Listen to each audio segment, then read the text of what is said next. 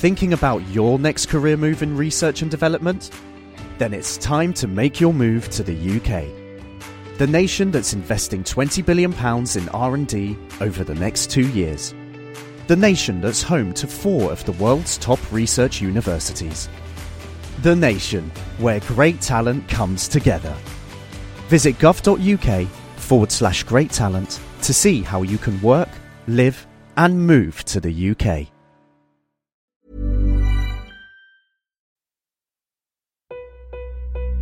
I have you loud and clear. Hello. Welcome. Science. And that is to say, physics, medicine, nature, or space, time, the brain, life, the universe. Hello, welcome to The Naked Scientists, the show where we bring you the latest breakthroughs in science, technology and medicine. With me, Adam Murphy. And with me, Chris Smith. Coming up, a new 20-minute test for COVID, why hybrid cars turn out to be worse for the environment than their official performance figures claim, and after hundreds of elephants mysteriously died in Botswana earlier this year, researchers now think they know why. And also this week, with an eye on World Vegetarian Day, we're looking at the feasibility of a reduced meat diet. What can cutting down calories from meat do for our health and the health of the planet? The Naked Scientists podcast is powered by ukfast.co.uk.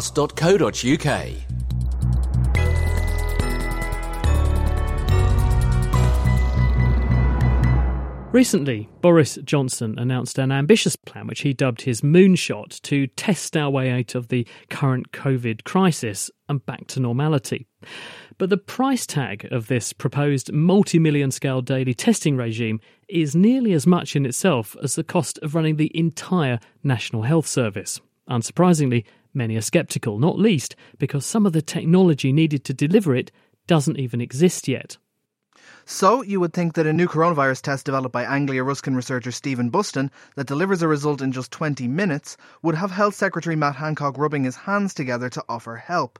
But that's not been Stephen's experience. Here he is explaining to Chris what he's managed to achieve and what the problem is. We have developed a test that is much faster than anything that is available at the moment. Instead of taking an hour and a half, our test takes 15 minutes. Goodness me. Now tell me how it works.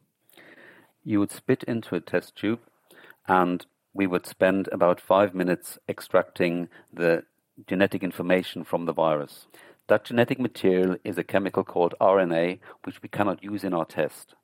We therefore have to convert it into a second chemical, which is DNA. That DNA is then put into our test, which is a PCR-based test, and it copies the DNA copy that we have made several million-fold, which we then can detect using sensitive instrumentation.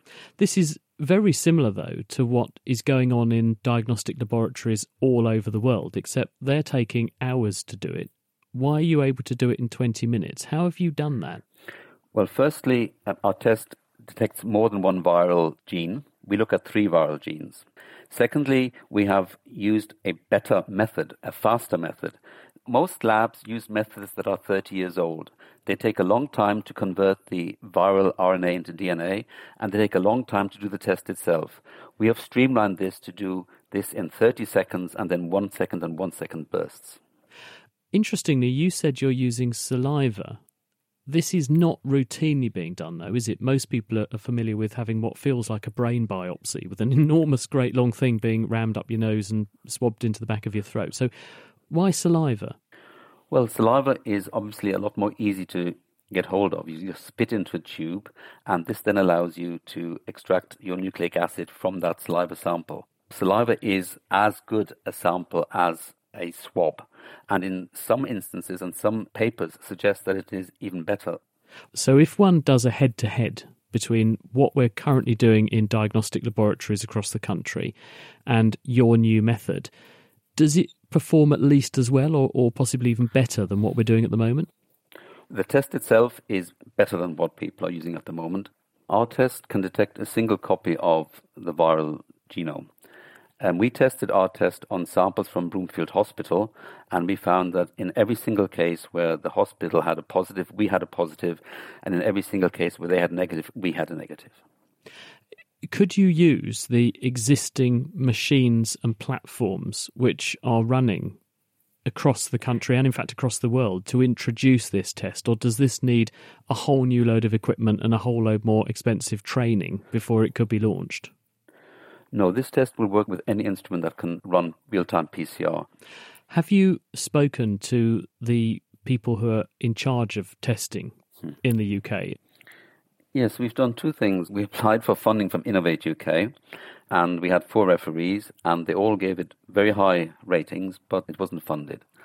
I then went to my local MP and talked to him, who put me in touch with the Health Secretary. The problem is that unless a test is CE marked or FDA approved, it is very difficult to get it accepted rapidly. And as a university, we don't have the facilities to do a proper CE marking, for example. So it is not easy to introduce a new test like this. What you're saying is then that bureaucracy is effectively getting in the way of a test being introduced that could in fact be an order of magnitude faster than what we can do at the moment. It's one problem, yes.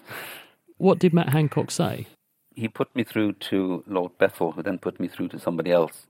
That wasn't a totally satisfactory interaction. And what grounds were they giving them? Were they just saying you have to go through the right channels and just go away? I mean, that's not very constructive, is it? There's no easy and fast, like Dragon's Den type approach to pitching something and then getting funding for it. Or how much do you think you need, Stephen, to actually get a CE mark? This is, and for people not in the know, this is like a badge of honour that says this meets or passes muster, isn't it? A CE mark says this is a tried and tested, validated, quality assured test. That's what you need, isn't it? How much is that going to cost, do you think, then, to get that? It's not just a question of cost, it's a question of we're not set up to do that. So what I would like to happen is for a manufacturer to get in touch with us, or for us to be able to get in touch with a manufacturer and get them to do it with us. And that's what we're trying to do at the moment. Okay, well, we will throw down the gauntlet to people listening to this. And if anyone would like to get in touch, who do they get in touch with to say to you, we'll take your pain away and we'll get this test out there? Well, I can give you my email. Stephen with a PH .Bustin, BUSTIN, at aru.ac.uk. So, if you can take Stephen Bustin's call and help him get his test approved rather than transfer him to Lord Bethell, do drop him a line. It's incredible, that, isn't it? Anyway, time for something of a handbrake turn on the topic front now.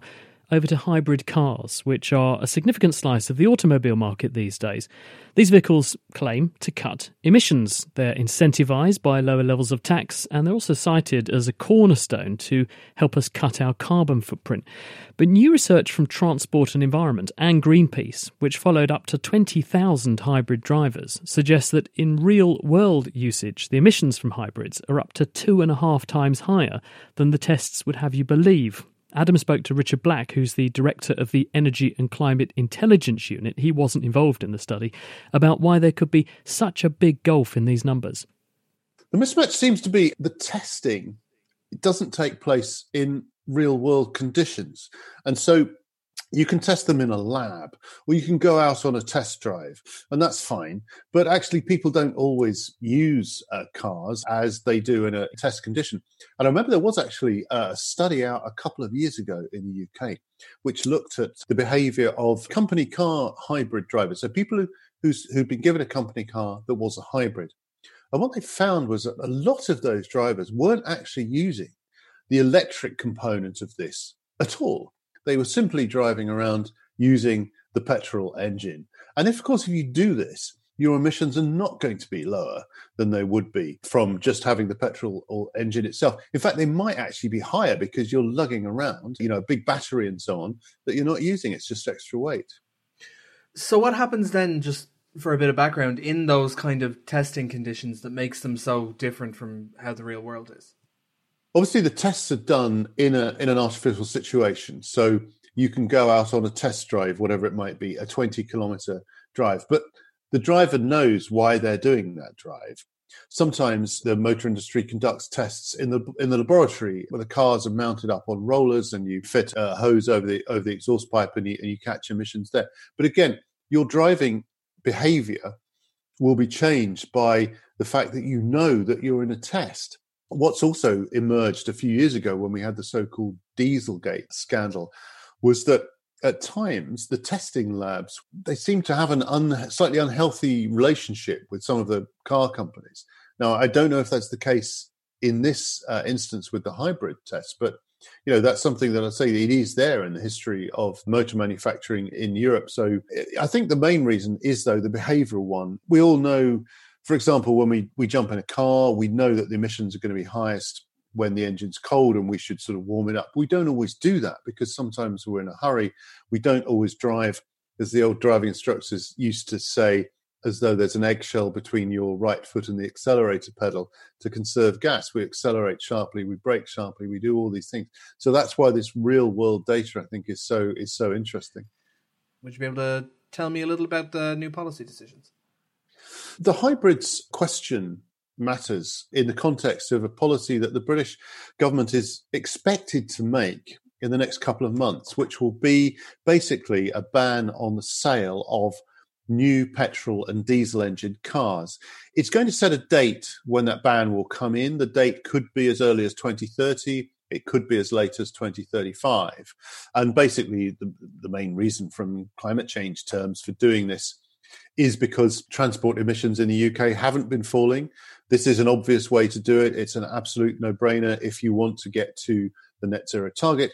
There are calculations also suggesting it would be good for UK GDP. There's a whole range of businesses that are behind this. So one of the questions is then, do you include hybrids in this ban? And the government has been subject to intense lobbying from parts of the UK automotive industry which make hybrids and have invested heavily in hybrid drivetrains to say that hybrids should be allowed. But obviously what this new research does is to say, well, hang on a moment. If hybrids aren't actually much cleaner in real life than normal petrol or diesel cars, why would you allow them to continue to be sold after this ban comes in? Why wouldn't you go straight for pure electric cars and pure hydrogen-powered cars as well? So that's why I think this finding, coming as it is particularly important, because it does very much play into the logic of this decision that the UK government is expected to announce in the next couple of months or so. Fascinating stuff. Well, my next car is going to be an electric, that's for sure. Thanks very much to Richard Black.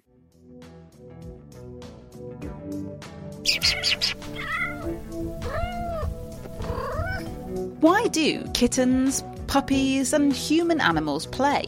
From pets rough and tumbling with each other to team sports. Join me, Katie Haylor, as I find out why larking about is so important for health. Check out Naked Neuroscience on the Naked Scientist website or wherever you get your podcasts.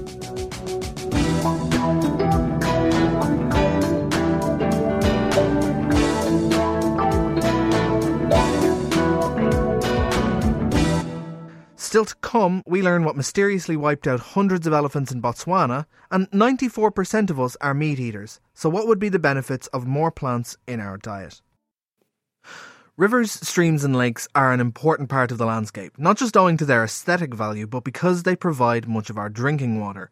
Alarmingly though, a new survey has delivered a damning verdict on the health of these water sources. Eva Higginbottom.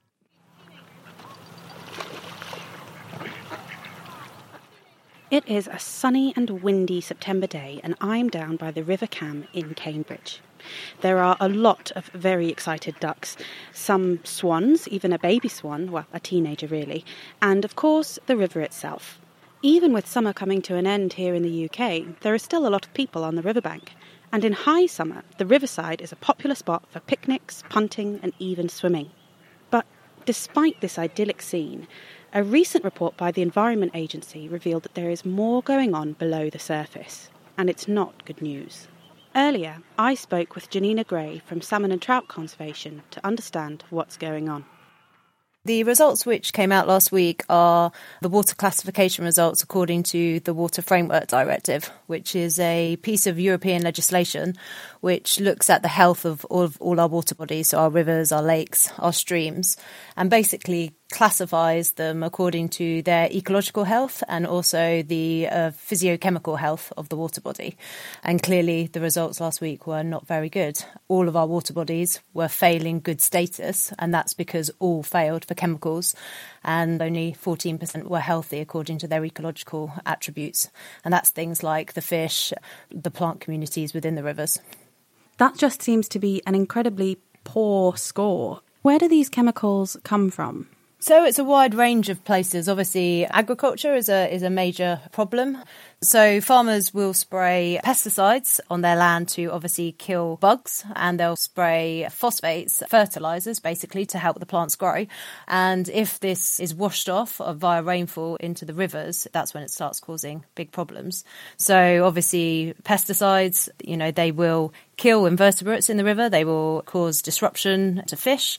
And phosphates in the rivers basically can lead to excess algae growth, which basically sucks up all the oxygen from the water body and chokes out wildlife. There's also pharmaceuticals, so from things being flushed down the toilets and going into the sewage system, and then obviously ultimately ending up in rivers, and runoff from industries as well. It's really across the board. Do you know how they actually carried out the survey? Did they literally go to every single river, stream, lake around the whole of England to get these data? It's not possible to survey everywhere. The Environment Agency has a monitoring network, which they then fill in the gaps by modelling. And anybody who knows modelling will know that the models are only as good as the data that goes into those models. And unfortunately, like with a lot of things across the board from the Environment Agency, monitoring has also been cut. And what do you think we need to do? What can we do about this? So there's some really quick wins that we could do, or the government could do. Ultimately, at the moment, a lot of the pressures that are facing our water bodies are coming from agricultural sources. The regulation is already there. We have something called Farming Rules for Water. We've got slurry regulations, but the Environment Agency does not have the resources to basically enforce this legislation. And by just enforcing that legislation, it could make a dramatic difference. It could reduce the phosphates that are coming in from fertilisers. It could reduce the chemicals coming in from pesticides. It could reduce the sediment reaching our rivers as well, which is bringing in a lot of other nasties with it. And is this just a UK problem? Across the European Environment Agency did do a report, and they found that on average it was about 40% of water bodies were reaching good ecological status across Europe. And the countries that were failing were the kind of heavily industrialised countries, or basically more populated countries. So countries like Belgium, Germany, the Netherlands and of course England were faring the worst. And just to play devil's advocate, why does it matter if the rivers are unhealthy? It affects all of us. I think that, from coming out of COVID, we've all realised that actually green spaces, blue spaces are really important to our well-being, our health. And obviously these chemicals, they will affect invertebrate communities, which are the base of the food web. They'll in turn affect fish and all the other associated wildlife that we love and that we care about, kingfishers, otters. So it's a well-being thing for all of us, and obviously intrinsic value of nature that we need to protect them. But also the more chemicals, the more pollution that's going into water bodies, the more basically our water companies have to pick up the cost to remove them. And ultimately, that's us. So we're paying twice, really. We're paying to clean up the act of industry, of farming, and also we're losing biodiversity. We're losing these really iconic species. Not good news, is it? That's Janina Gray speaking to Eva Higginbottom. To Africa now, and back in July when we brought you the tragic news of a massive elephant die-off in Botswana's Okavango Delta, hundreds of the animals were found dead. Now originally the cause was unknown, but this week Botswana's Department of Wildlife and National Parks think that they've identified the culprit, and that's blue-green algae in stagnant water. And Phil Sansom reports. The first of the elephant deaths were reported back in March. Then from May, the carcasses started appearing in droves. 169 elephant carcasses were found. By June, that number had risen to over 350. Some look like they died incredibly quickly, keeling over onto their knees and faces. Others were reported looking disoriented, walking around in circles before eventually collapsing. This is deeply troubling. Elephants don't just drop dead for no apparent reason. For Africa's largest elephant herd, this unknown devastation looked like an existential disaster. Among all the possible reasons that were suggested, from starvation to dehydration to deliberate poisoning, Niall McCann from the UK charity National Park Rescue mentioned the following on The Naked Scientists. The least likely is that this is a natural toxin, something like anthrax or a blue-green alga. If it was any of those things, we'd be expecting to see many other species also succumbing as well. Well, Botswana's government have just announced that this is indeed the reason. Tests have revealed that it is a cyanobacteria, which is a blue-green algae that lives in water bodies. Elephant conservationist Vicky Bolt. Cyanobacteria are in many water systems across the world, but they become toxic when they bloom. We call it an algal bloom, which is just a mass generation of new cells, new bacteria, and we see these like blue-green scummy layers on top of water bodies, which is what's called blue-green algae. Usually that water body should be quite warm and nutrient-rich, and also slow-moving or stagnant. There's certain types of this blue-green algae, this cyanobacteria, that produce neurotoxins, toxins that hurt your nervous system, make it start to shut down. You might see symptoms such as confusion, muscle weakness, muscle spasms, and that actually aligns quite closely with some of the symptoms that were reported in these elephants. Interestingly, these blue-green algae may have actually been the cause of some prehistoric mass elephant die-offs, which would be a bizarre turn of events because there's no record of them happening since, until possibly now. And why here in this part of Botswana, in the Okavango Delta? The area where these elephants have died is very much enclosed from the broader ecosystem.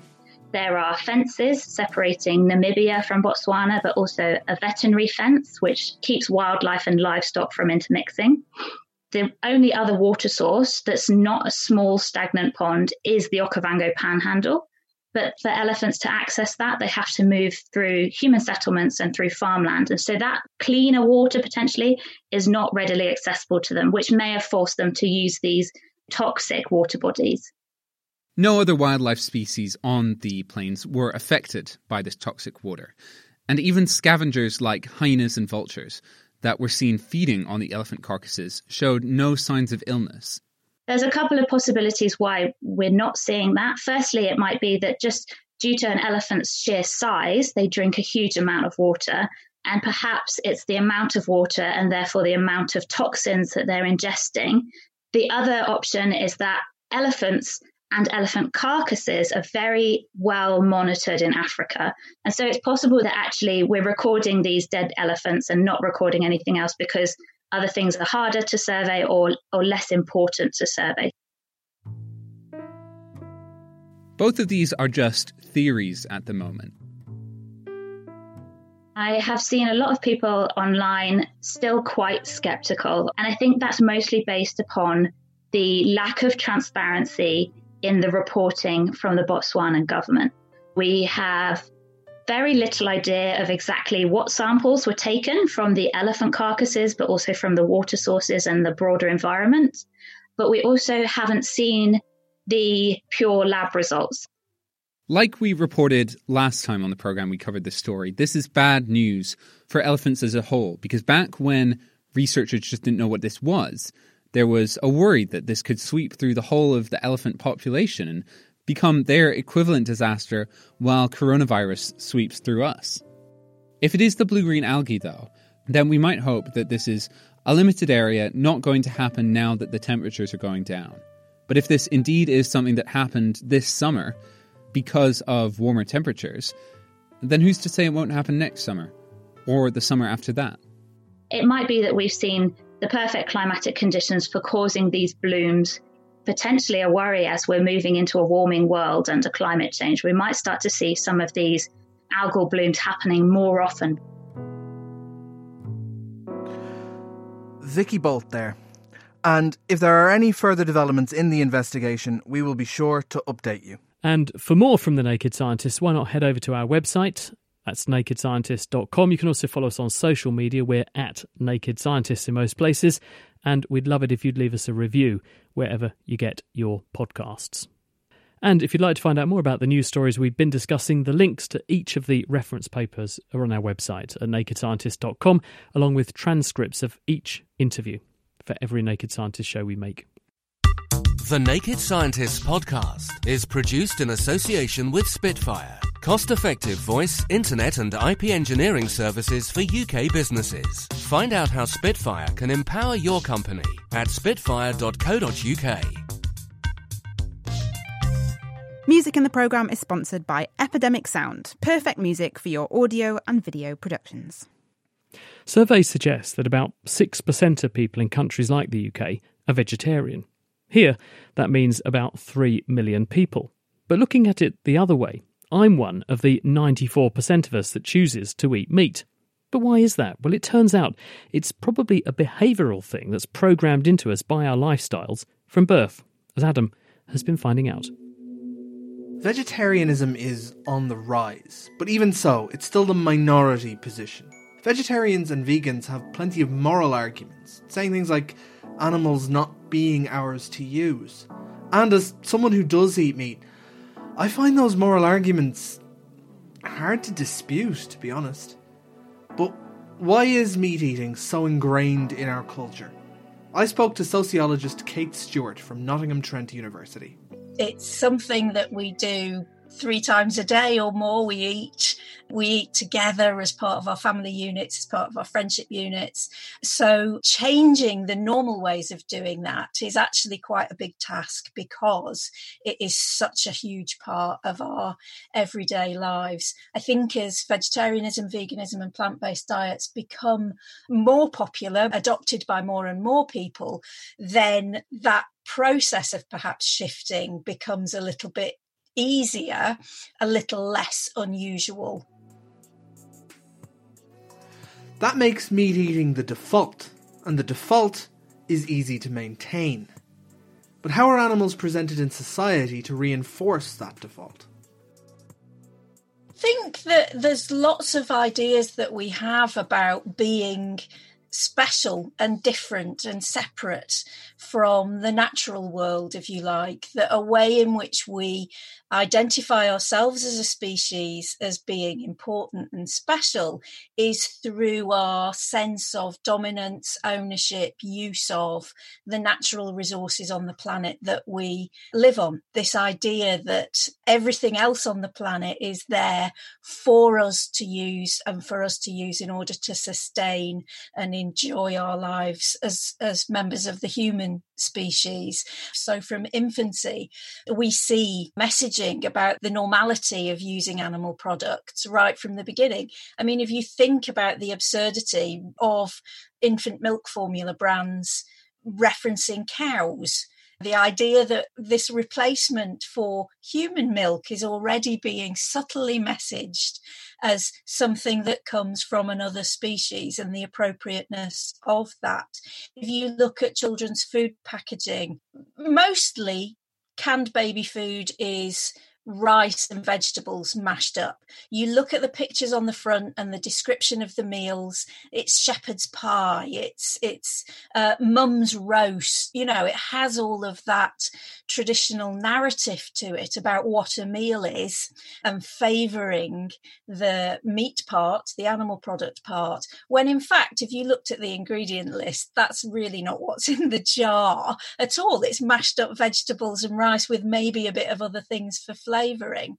So the messaging comes through right from the beginning of life, and then we see it reinforced through how other animals are represented in toys, in games, in film and television, on clothing even. We see this organisation of different species into their appropriate uses to us as humans.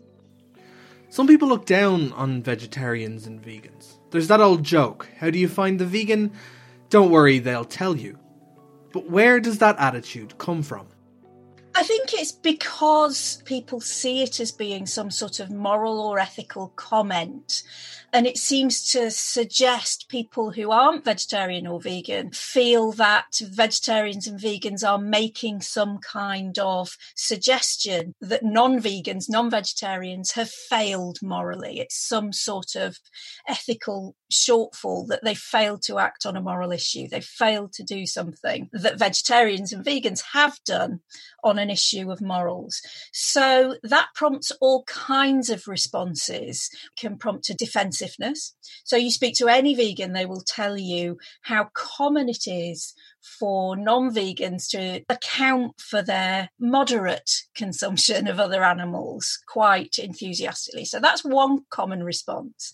But then also quite common is that angry defensiveness turns round as an attack, because it's a response to feeling that their own moral thoroughness is being questioned. Kate Stewart there. But is a plant-based diet better or worse for us than a meat-based one? And indeed, does it need to be an all or a nothing thing? Do we actually need to choose, or would a shift towards a more plant-based diet for at least some of our meals be a good compromise? Well, Shireen Kassam is a consultant haematologist. She's also with the University of Winchester, and she's got an interest in the management of chronic diseases using plant-based diets. Shireen, before we get into that, what do you personally eat? What sort of diet do you subscribe to? I eat a 100% plant-based diet, so other people would call that a vegan diet. Okay, I just wanted to put that on the table, excuse the pun, because that way people kind of understand where we're coming from. Now, in what ways do you believe that eating a plant-based diet is better for a person than a meat-dominated diet? Yeah, well, the science is clear on this. The greater your shift towards a plant-based diet, minimising animal foods and processed foods, the healthier you are, and that's healthier body weight and significantly reduced risk of cardiovascular diseases, type 2 diabetes and certain cancers. And more it's clear that those same risk factors are leading to dementia in later life, and if we got away from our conventional meat-based diet, there would be less incidence of dementia in our society too. So is that the case then, that if one looks at populations, such as in parts of Asia where meat-based diets are rare, that you see a correspondingly low rate of dementia and a correspondingly low rate of things like diabetes, high blood pressure, stroke and heart attack? For sure, if we look around the world where people are living the longest and the healthiest lives, and these regions in the world are called the blue zones, people are eating predominantly plant-based diets, 85 to 90% plant-based. And when scientific studies have been done looking at the difference in their health outcomes for omnivores versus pescatarians, vegetarians, vegans, a stepwise reduction in the amount of animal foods you're eating, the better the health outcomes. Yep, so the science is absolutely clear on this. But if someone says, well, actually, I quite like eating meat, and I mean, I'm one of them, you'd have to really twist my arm very hard up my back to dissuade me from occasionally frying up a rasher of bacon. It's just something I really enjoy doing from time to time. Would, nevertheless, a substitution of some plant-based foodstuffs in place of a meat dish still translate into a health benefit? I don't have to go the whole hog. That's probably a bad choice of words, isn't it? I don't have to go all the way in order to get some health benefit. No, absolutely. You don't have to be 100% plant-based, but I would like to be clear that you can be perfectly healthy eating a 100% plant-based diet. So it comes down to a choice that we can all make, but any shift towards a plant-based diet is going to be better as long as it's coming from healthy sources of whole plant foods, fruits, vegetables, whole grains, not the processed plant-based foods that are becoming increasingly available. And if you are going to choose your meat, I really would persuade you not to eat a processed meat like bacon, because it is a group 1 carcinogen. It causes cancer, so make a better choice. Whoops. Okay, well, that's that off the menu then. But just coming back to the question of being healthier, because one does hear horror stories where you get people who say, well, I'm going to turn over a new dietary leaf and I'm going to go down the plant-based diet route. I'm going to eschew meat. And then they wind up in their doctor's surgery with raging anemia because they're not getting enough iron. They can also get other micronutrient deficiencies. So is that just poor eating habits because they have embraced the lifestyle without knowing what they're doing? Or is there a high risk that this can happen to anybody? Well, I think it can happen to anyone on any diet pattern. And as a haematologist, I see plenty of people with iron deficiency. And as you've already pointed out, 94% of the population are not vegan or vegetarian. Your risk of anemia is no greater on a vegan or vegetarian diet. We're doing our current diet pattern very poorly. We're fibre deficient, potassium deficient, folate deficient, and we are eating too much protein from animals and saturated fat. So all diet patterns need careful planning, and we've forgotten how to do that. So if you're shifting a diet pattern, you need to do it with the knowledge and skills to do it properly. As you know, a vegan diet needs supplementation with vitamin B12 because it's not made by humans or animals. But beyond that, you need to find your nutrients in the same way as you would on an omnivorous diet. How quickly would one begin to derive benefit? Because if you've been eating a lifetime of meat, is it the fact that if I were to switch to an exclusive plant-based diet, A, that might upset my system for a while, and B, would it actually be beneficial at a later stage of life to do that? Yeah, so, it's always beneficial to shift more towards plant-based diet, but it depends on your starting point. As you pointed out, you can be healthy eating an omnivorous diet if you're doing it with lots of fruits and vegetables and other nutrient-dense foods alongside the meat. So you may not feel anything, but if you did need to improve your health, as the majority of the UK population do, you'll find that it's easier to shed a few pounds in the first few weeks because you're eating lower calorie density foods which are more nutrient dense, for example. If you do have pre-diabetes or type 2 diabetes, within a few days your blood sugars will come down and you need careful management of that. Within 2 to 4 weeks you'll find that your blood cholesterol level, if it needed to be lower, will come down to a healthier baseline. So yes, within a few days, weeks, months, and of course we're all talking a lot about gut health and the gut microbiome. That only takes a few days of shifting to a healthy plant-based diet to show an increase in the healthful bacteria. But it might be if you're feeling well and healthy, you don't feel any benefits. It's just you're benefiting your long-term health and of course the health of the planet too. Shireen, you've sold me. Thanks very much. That's Shireen Kassam from the University of Winchester.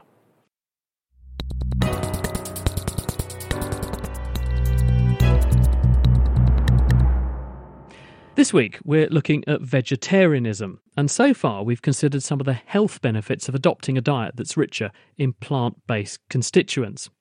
But what factors drive our food choices and dietary decisions, especially when we dine out or eat at work? Adam's been talking to the people trying to make plant products impossible to distinguish from their meat counterparts. But first, the issue of what you serve and in what order. We know there are benefits to a plant-based diet, and we also know that people don't like change. But is there anything that can be done to gently persuade people to be a bit veggier? Emma Garrett from the University of Cambridge looked at one approach in the university's cafeterias. We found that increasing vegetarian availability in cafes, so instead of 1 out of 4 options being vegetarian, it's 2 out of 4, increased vegetarian sales. And not just in people who are more likely to pick a vegetarian option anyway, but even in the most carnivorous diners, they also became more likely to pick a vegetarian option. It seems that just providing people with more vegetarian and plant-based alternatives really helps to shift diets. Another set of studies we did, we wondered, how does the position of meals in cafeterias, how does that influence sales? And so week by week, we swapped putting a vegetarian option nearest the entrance, so this veg first condition, and putting the vegetarian option further away from the entrance and the meat option first. And what we found was that when there was quite a long distance between those two options, 181 centimetres to be precise, then vegetarian sales increased by between 4 and 6 percentage points. However, when the vegetarian and meat options were quite close together, less than 80 centimetres, putting the vegetarian option first didn't really increase sales.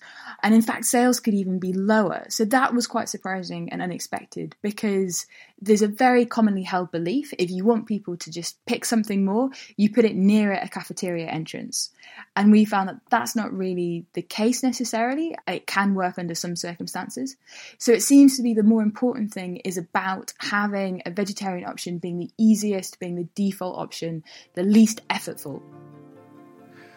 But that's not the only way. There have been leaps and bounds made in meat substitutes, things like meat-free burgers or vegan sausage rolls. Chris Davis, research director of Impossible Foods, is working on making the best meatless meat. We started off with a specific mission in mind, which was to replace animals in the food system. And in order to do that, you need to provide a better product that provides more consumer benefits and sell it to people at lower cost. Then if that product also has sustainability advantages, you can make some difference to biodiversity, etc. So because of that, we started off with a very clear focus on meeting the normal meat eaters where they are today. So not trying to ask them to eat anything different, trying to make something that looks exactly and behaves exactly like the meat they're already eating. And so as a result of that, we went back to first principles and said, well, what is it about animal tissue that provides the sensory delight, the way it cooks, the way it transitions, the way it handles? All of those things are important to the social glue that meat provides in a lot of ways. And so what we had to do was basically go back to first principles and identify the molecular ingredients that enabled us to replicate that. And I think that's just a very different approach than any of the previous companies have tried in this field. So let's start with the sizzle. The sizzle of cooking meat, if you think about what it's critical to your enjoyment of meat, but it really is nothing to do with the animal. But it's really to do with the way that the fat and the water leaks from the meat and when you cook it. And so by measuring that, we can then say, okay, how do we replicate that behavior? And so we were able to create a fat mimic and include it in the composite material of our meat that had that same performance of leakage that led to the same sizzle. So when you now cook it on the grill, you get the sizzle. You're cooking it on a barbecue, you'll get the fat leak, you'll get the flames coming out when the fat hits the coals, etc., etc. It's all driven by our fundamental understanding of how sizzle works. And basically, we've done that all the way through meat. And what is Chris's admittedly biased opinion about the importance of meat alternatives like the ones from Impossible Foods? This is probably the most interesting and important scientific challenge that is currently going on in the world, is how do you feed the world with delicious, nutritious food in a way that enables us to maintain the planet in a state in which we want to live, so we can maintain having rainforests, that we can make a significant dent in climate change. People underestimate how important the food system is to our impact upon the planet. And we can do so much better if we step aside from the Stone Age technology of animals. You know, eating animals made sense as a pre-agricultural society, but from just a straight up efficiency perspective and our ability to feed the 9 billion people or so we'll have on the planet in a few years' time, we need a better way to feed people. Chris Davis there, and before him, Emma Garrett. Have you tried any of these meat substitutes, Adam?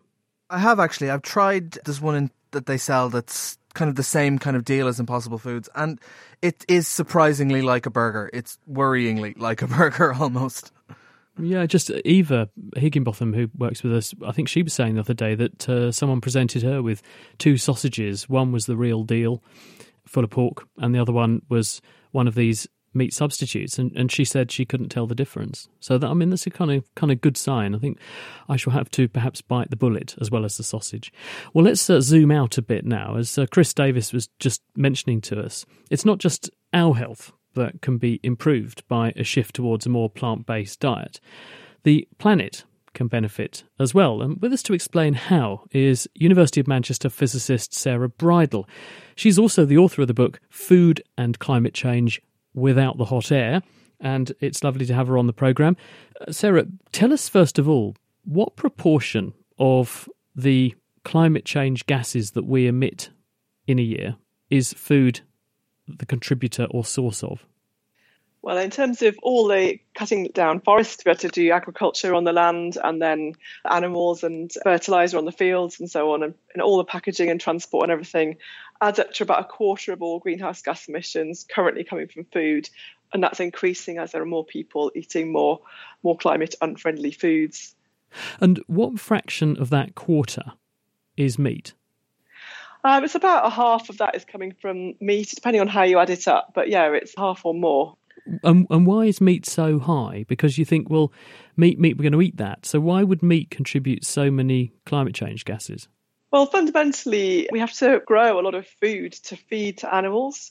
So it takes about 16 times as much land to produce animal-based foods as it does to produce plant-based foods.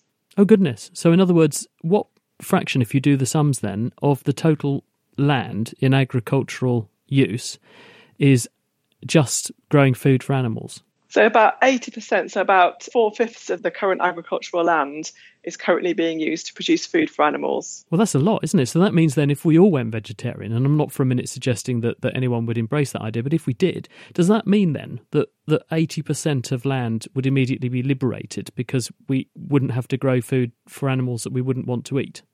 Very nearly, yeah. I mean, we'd have to grow a little bit more plants just to make up for the calories and nutrition we'd lose from the meat. But even then, 75% of the agricultural land would then be freed up. And we could use it for other things like maybe forests, for example, are pulling carbon dioxide out of the atmosphere. And that itself would also help to combat climate change. But you pointed at this when we first began to talk just now, when you said, well, actually, the human population, although it's only a quarter of our contributions, the human population is growing, so that quarter is growing as well, isn't it? So it's continuing as the human population grows to get bigger and bigger and bigger as a contributor. So even if we did all go vegetarian, we'd still end up with food production being a very significant source of climate change gases. Absolutely. I mean, we have to do something about the 3/4, the rest of it. But if we were to stop burning fossil fuels, then food would then be the biggest contributor to climate change. And it's certainly, hopefully, we're going to reduce fossil fuel usage and it will be more and more important in terms of climate change in the next decade, hopefully. And what, therefore, is our best approach? How do we get a handle on that? 25% is the food industry, to bear down on that. And also, if we do switch away from meat towards more plant-based diets, how do we keep driving down the contribution to climate change gases from agriculture? Well, I really, really feel that there's not enough information that's easily accessible at the moment. So quite often people will just say, for example, an average vegan diet causes about half the greenhouse gas emissions of an average omnivore diet. We can do these very, very broad generalizations, but actually in detail, of course, some farmers are working extremely hard to reduce the climate impacts of what they're producing.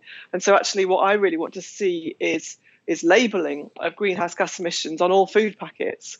And then we could actually go in there and reward the great work that's already being done by many food producers. But also that would mean that food producers themselves would be a lot more aware of their climate impacts and would work on that side as well to reduce the climate impacts of what's being produced. Are all meats equivalently evil, or are some worse than others?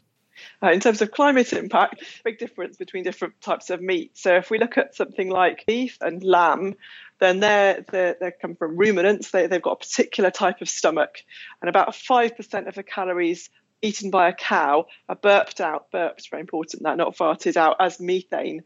And so that's a very potent greenhouse gas. And so they tend to be over 40 times the amount of climate impacts. So if you get 40 times as much greenhouse gas emissions from eating a piece of beef, then the weight of that beef, it's relatively high compared to something like, say, chicken, which is closer to 10 times. So there's about a factor of 4 difference between something like chicken and something like beef, not more. How does dairy fit into the equation then? Because obviously you've got to keep a cow to have milk, and therefore another staple of often many vegetarian diets is cheese, for example, which comes from milk. So how do the equations break down and shake down for the dairy industry?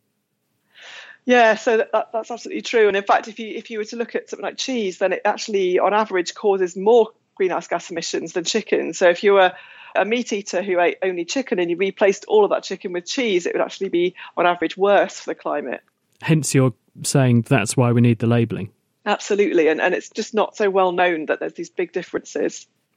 And it's simple to say, well, I'll just start eating lots of fruits and vegetables, but a lot of that stuff doesn't grow in this country.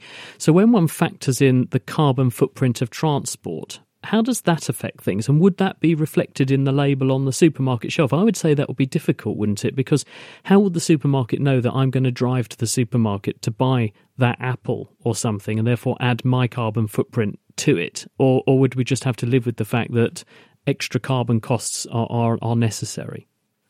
There's lots of different ways of doing the climate labelling. For example, often people don't count the consumer, what we do as citizens within that number. So you might not necessarily have your car journey to the supermarket, but inside that label should definitely be all the transport that's happened to get that food to the supermarket.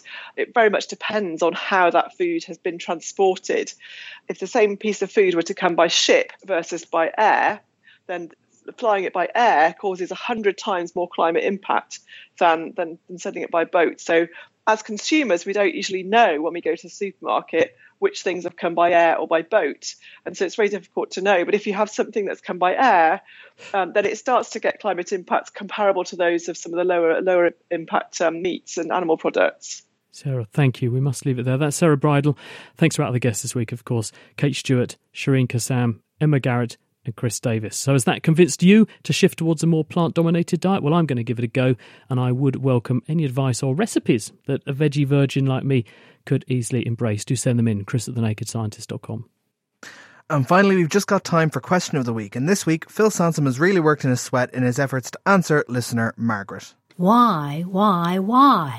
I can work in the yard and be covered in sweat for hours and only stink a little, but reveal one sensitive personal thing to a group of friends and immediately stink to high heaven. I have a rubbish sense of smell, and probably a bad sense of shame too. I've never noticed this. But Margaret has touched on some genuine science, and I have two experts here to explain between them. Angela Ballard from the International Hyperhidrosis Society and University of Cambridge physiologist Christoph Schweening. Here's Angela first. The sweat your body produces when you're on stage, interviewing, or running late is indeed smellier than the sweat produced when you're working in your garden or exercising. Your body has two different kinds of sweat glands. When you get hot exercising, the sweat you produce comes from eccrine sweat glands distributed all over your body. This type of sweat begins after a slight warm-up period and tends to be odorless because it's composed mostly of water. Whilst the liquid contains a natural antimicrobial, it provides the moisture that allows bacteria on your skin and in your clothes to grow, producing a little stink. The amount of stink will depend upon what bacteria are present and the sensitivity of your nose to those smells. But a word of warning, others may detect a stronger smell from you under those conditions because they are not adapted to your smell. Apocrine sweat glands, on the other hand, are found mostly in your underarm area, genital area, and on your feet. These glands produce a thick, viscous fluid that's full of proteins and lipids and respond immediately to stress. No warm-up period required. Now, fresh apocrine sweat doesn't actually smell that bad, but it is more oily than eccrine sweat, and critically, it wets regions that are rich in bacteria and odorants. And when you get embarrassed, the apocrine sweat wets these regions, and all of a sudden the pong is released. And the bacteria that naturally live on the surface of your skin love to feed and grow where there's proteins and lipids. And when you have bacterial growth, you have odor.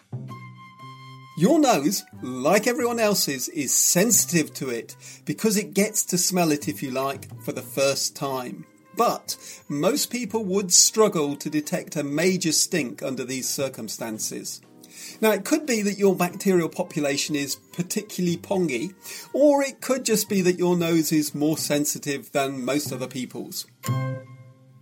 Thanks to Christoph and Angela for helping with that answer. Now, don't run away, because next week's question comes from listener Charlie. Humans have adrenaline for our fight or flight situation. Do bugs have this too? So can you give Charlie an answer? Email chris@thenakedscientist.com or join in the debate on the forum, thenakedscientists.com/forum. And if you have a question of your own, send that in by email, or there's a simple web form on our site, thenakedscientist.com/question. And that's where we must leave it for this week. Thanks to Adam, who did the legwork and put the programme together. And do be sure to tune in at the same time next week, when we'll be considering one of the facts of life that unfortunately blights existence for some women, damages the education of young girls in some countries, and, many would argue, has attracted an unfair tax treatment on a health essential in some cases. We are talking about the menstrual cycle. The Naked Scientist comes to you from the University of Cambridge's Institute of Continuing Education, and it's supported by Rolls-Royce. Thanks for listening, and until next time, goodbye.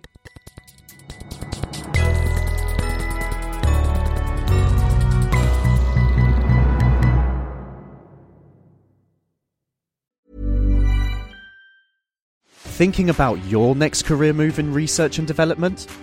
Then it's time to make your move to the UK.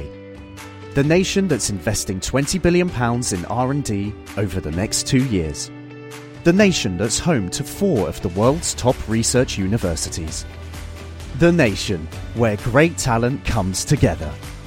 Visit gov.uk/great talent to see how you can work, live and move to the UK.